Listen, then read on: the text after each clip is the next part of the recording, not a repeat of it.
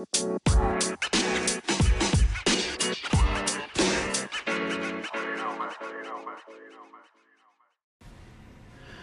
listeners of Tag Talks. Today, I have the pleasure and honor of speaking with Martin Joseph, President and CEO of 360 IT Partners.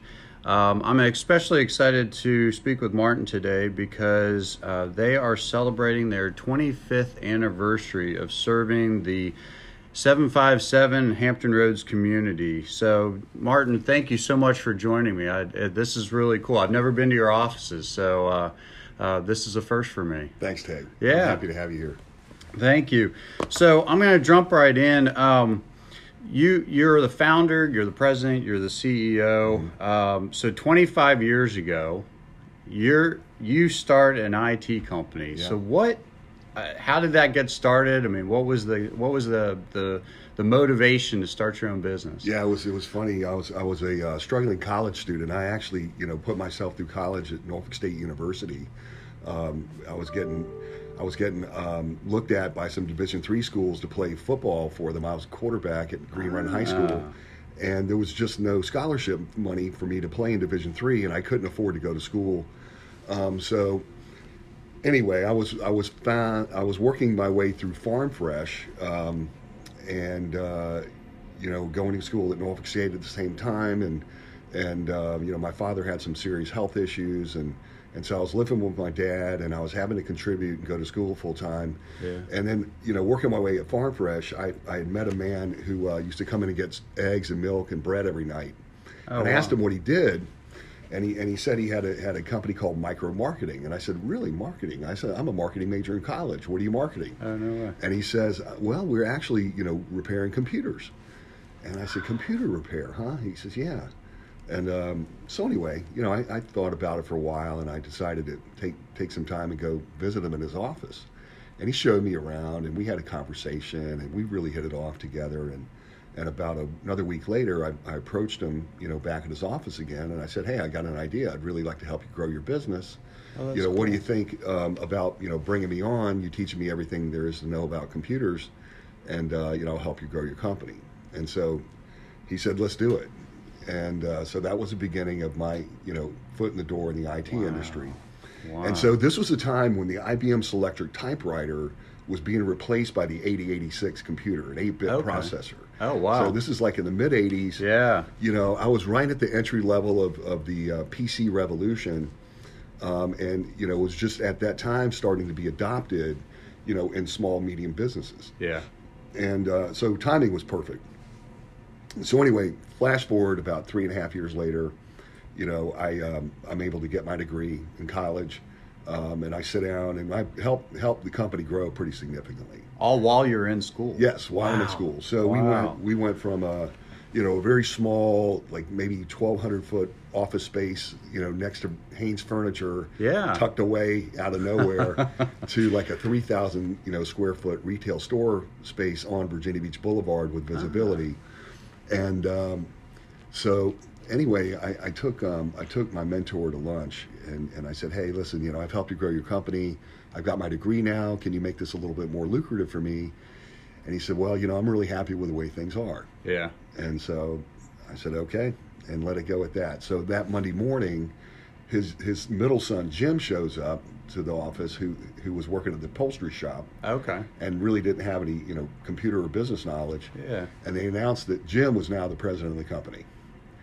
And Oh, so wow. I saw the writing on the wall, and I didn't have any. I wasn't upset about it. I liked Jim, and I liked the family, and they were great people. But Wow. I realized that I was going to have to make a move. Yeah. So about a week later, I get a call from a client of mine named Tom, and Tom was working for a government contracting company. Oh, okay. And he was kind of their purchasing guy, buying computer infrastructure, and so I was a sales guy, and he calls me. He says, "Hey, I want to start a computer business, and I want you to be my business partner."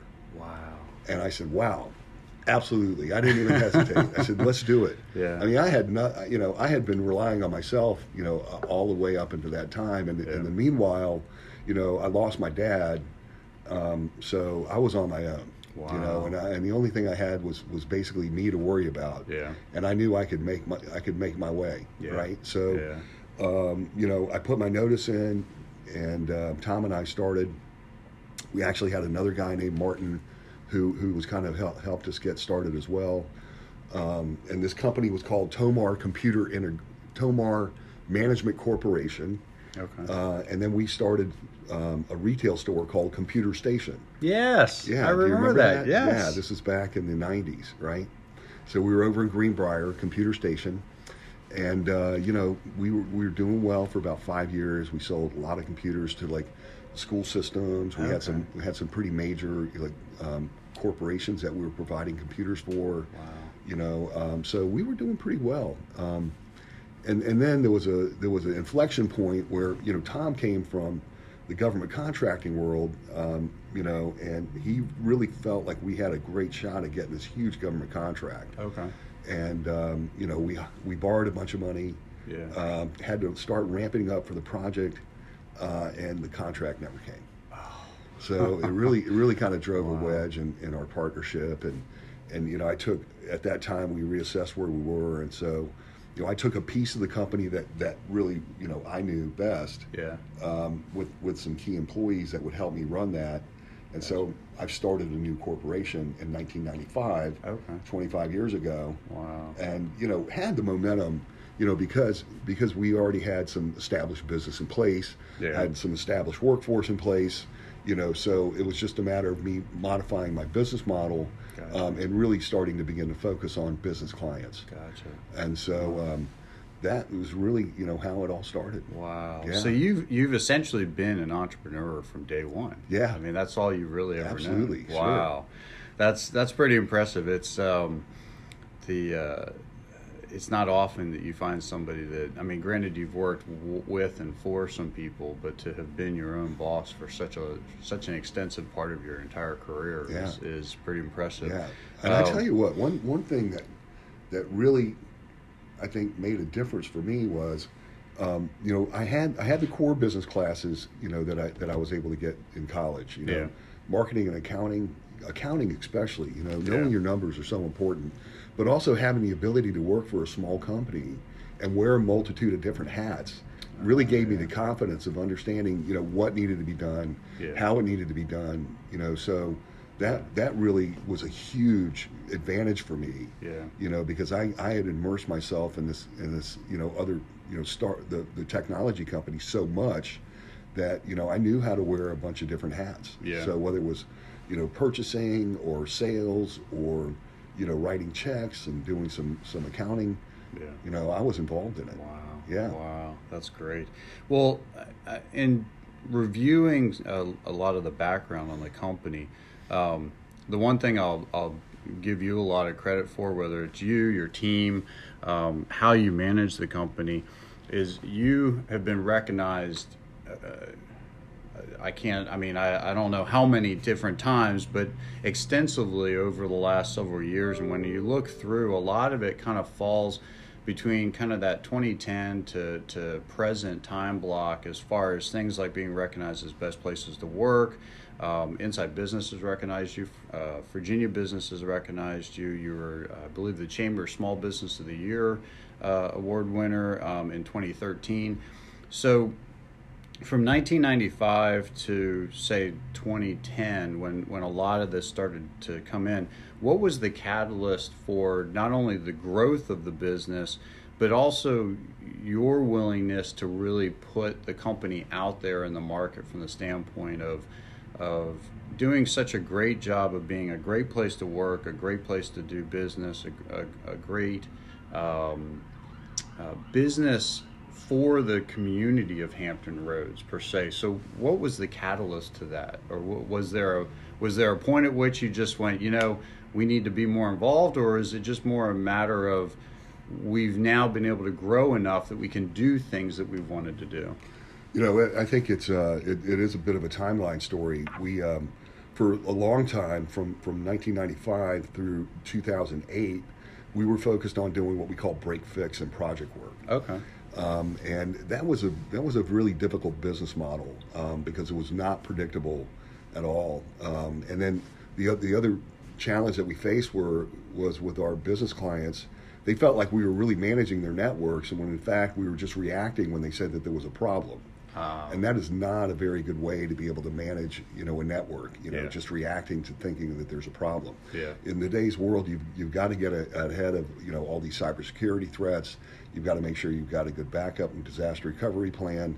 Gotcha. In order to do that, it really requires a team of dedicated and knowledgeable people that really are focused on being able to put these businesses in best practices. Gotcha. And so what we did is, and we changed from what we call a break-fix model to a managed services model, Gotcha. Where we truly become the IT department as a service for small and medium business clients. Gotcha. We had another inflection point in 2004. There was a competitor in the marketplace called CompuGeek. Yeah, that we had Yep. acquired CompuGeek. Okay. Joe Barnes became a part of our team in 2004. He stayed on board with us for 3 years, and we were able to kind of help him manage and grow his client base, which was really good. Yeah. And that was a real growth inflection point for us as well. It really helped us, grow the business. So that was a great inflection point. And I'd say the other inflection point for us was when, we survived 2008, which is the worst recession of our time. Yeah. We had been profitable as a business ever since we were founded in '95, but we had only a $6,000 loss, which I thought was a win in 2008. Oh yeah. Considering there was a lot of businesses that just went out of business. Yeah. And that was the time when we decided to change our business model. Yeah. And by having clients sign up with us, as a managed services provider, we were able to really provide the level of services that we needed to. Gotcha. It was predictable in the way that we're a flat rate service for IT.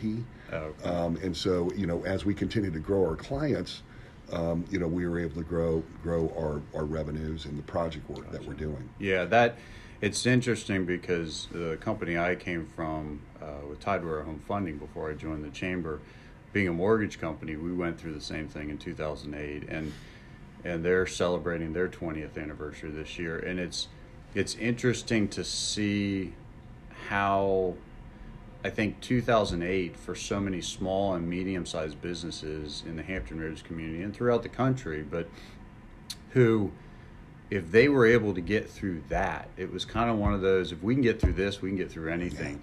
Yeah, and it was really kind of a weeding out. I mean, nothing against any business who maybe didn't make it through that, but for those who did, I think a lot of us came out stronger on the back end.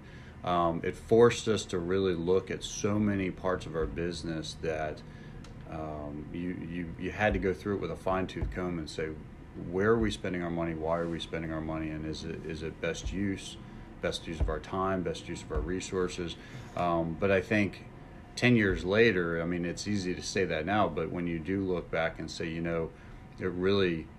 it was a catalyst for helping us do business better, and focus on the things that really needed to be the priority for it. And I think there's a level of pride for businesses like you, like Tidewater, like so many of those companies, those young companies at the time that we look back now and go, you know what, we did ourselves right during that time period, and it just, to me, it feels that much better when you look back and go, yeah, that was pretty cool. I mean, it was rotten at the time, but it was not fun. It's great to look back now. There's one other thing I wanted to kind of talk about as a point regarding our catalyst for success. There is a group locally called Entrepreneurs Organization, and referred to as EO, and it's a global organization. Has been around for well over 30 years, and the chapter that we have locally has been a tremendous help to my entrepreneurial growth and success. Yeah. Being an entrepreneur can be a little lonely at times. There's really no guidebook that you can go to. Although there are a lot of great business books out there, but having the ability to be able to share experiences with other members and understanding what their experiences has been and what lessons that they've learned and have them share those lessons with you has been tremendous. Yeah, they're a great group. We partnered with them this year in large part to you making some introductions, and it is a really exceptional group of professionals with an incredible level of knowledge in so many different ways that I can only imagine being in the room with that many great minds from an entrepreneurial standpoint is pretty impressive. It's easy just to sit back, keep your mouth shut, and just listen, because there's just such a wealth of knowledge coming from them. So some of the biggest challenges, obviously 2008 was a challenge in itself, but as an entrepreneur coming up and managing things on your own, other than say market things that come up like the collapse in '08, what have you found to be some of the biggest challenges as an entrepreneur, not just within the industry, but just as someone trying to run your own business on a day-to-day? It all boils down to people. Yeah. So, IT in the current market that we're in now, there's actually negative unemployment in IT, meaning that there are more demand for IT jobs than there are people being able to work them. Wow. And so, the award like Best Places to Work is something that we covet very highly, and it is not an easy award to win because the narratives and the surveys and everything that's involved in it. It's not just a popularity contest. I mean, the people that are judging these awards have some very strict criteria. Yeah. And I think that it's important for people who have technology skills. They want to be able to work somewhere where they have an amazing culture. Yeah. That they feel like they're bought in, that they're part of something that's important to them. And I feel like we've been able to build that culture here. Yeah. And so my biggest challenge is really finding people who fit our culture, that are also qualified to be able to work in our industry. Yeah. And so, for me right now, workforce development and being able to find, people who we can continue to hire so that we can continue to grow is really important. Yeah. There's been times where we've literally had to cut off the marketing engine because we want to make sure we can serve our clients, and we have to find the balance between being staffed right and being able to serve the needs of our client. Yeah.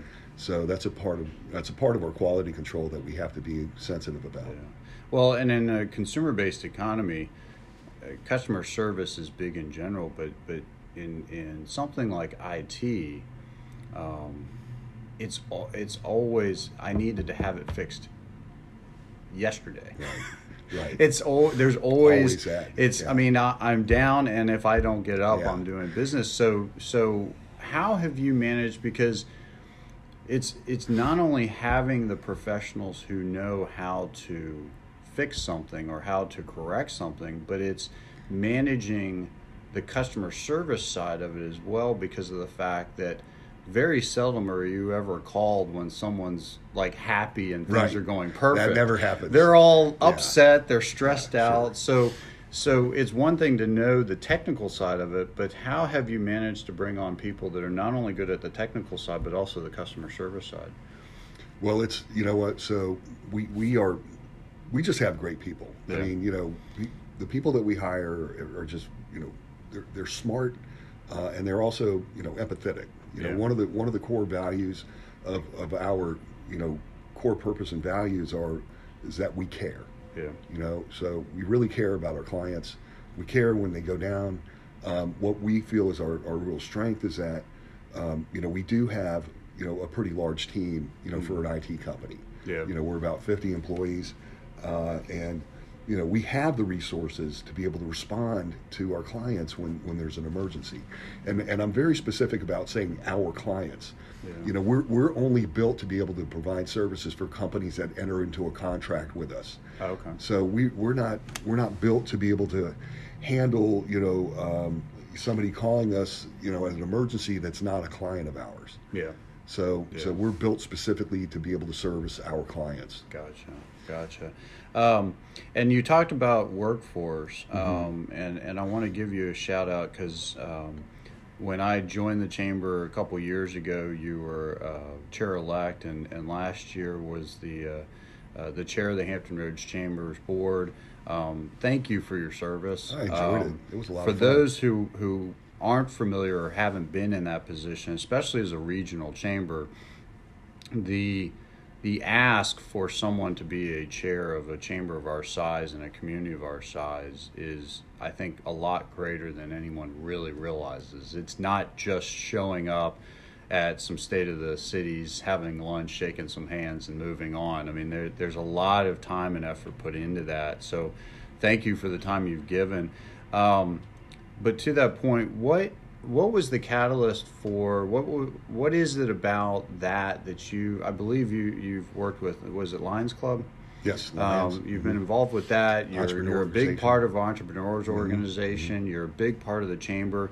So obviously you've got the entrepreneur spirit, but what is it in your DNA that also got you so involved from a volunteer and a leadership and a philanthropic standpoint? I really believe in this business community, and I'm very passionate about wanting to get involved in our community and see our region grow. I know the potential that we have as a region. I think we're a sleeping giant, and I feel like there are a lot of other entrepreneurs out there that feel the same way. And that if we can continue to just push forward on bringing big economic development, as well as continuing to grow our entrepreneurial ecosystem, that eventually we'll be able to build that arena. We might be able to attract a major league sports team here to our region. But it's all of us coming together as business people, and the chamber is probably the best conduit for us to be able to be strong, as a business community, to be heard. And when I was asked to be, the small business chair of the regional chamber, it was a big honor for me. Little did I know I'd be on track to be in the leadership. And I got to tell you, I was, it's something I'm very proud of. I had so much fun serving. And you're right. We have a very dynamic chamber here in our region. We have 5-star accreditation, which is extremely rare for any chamber to get.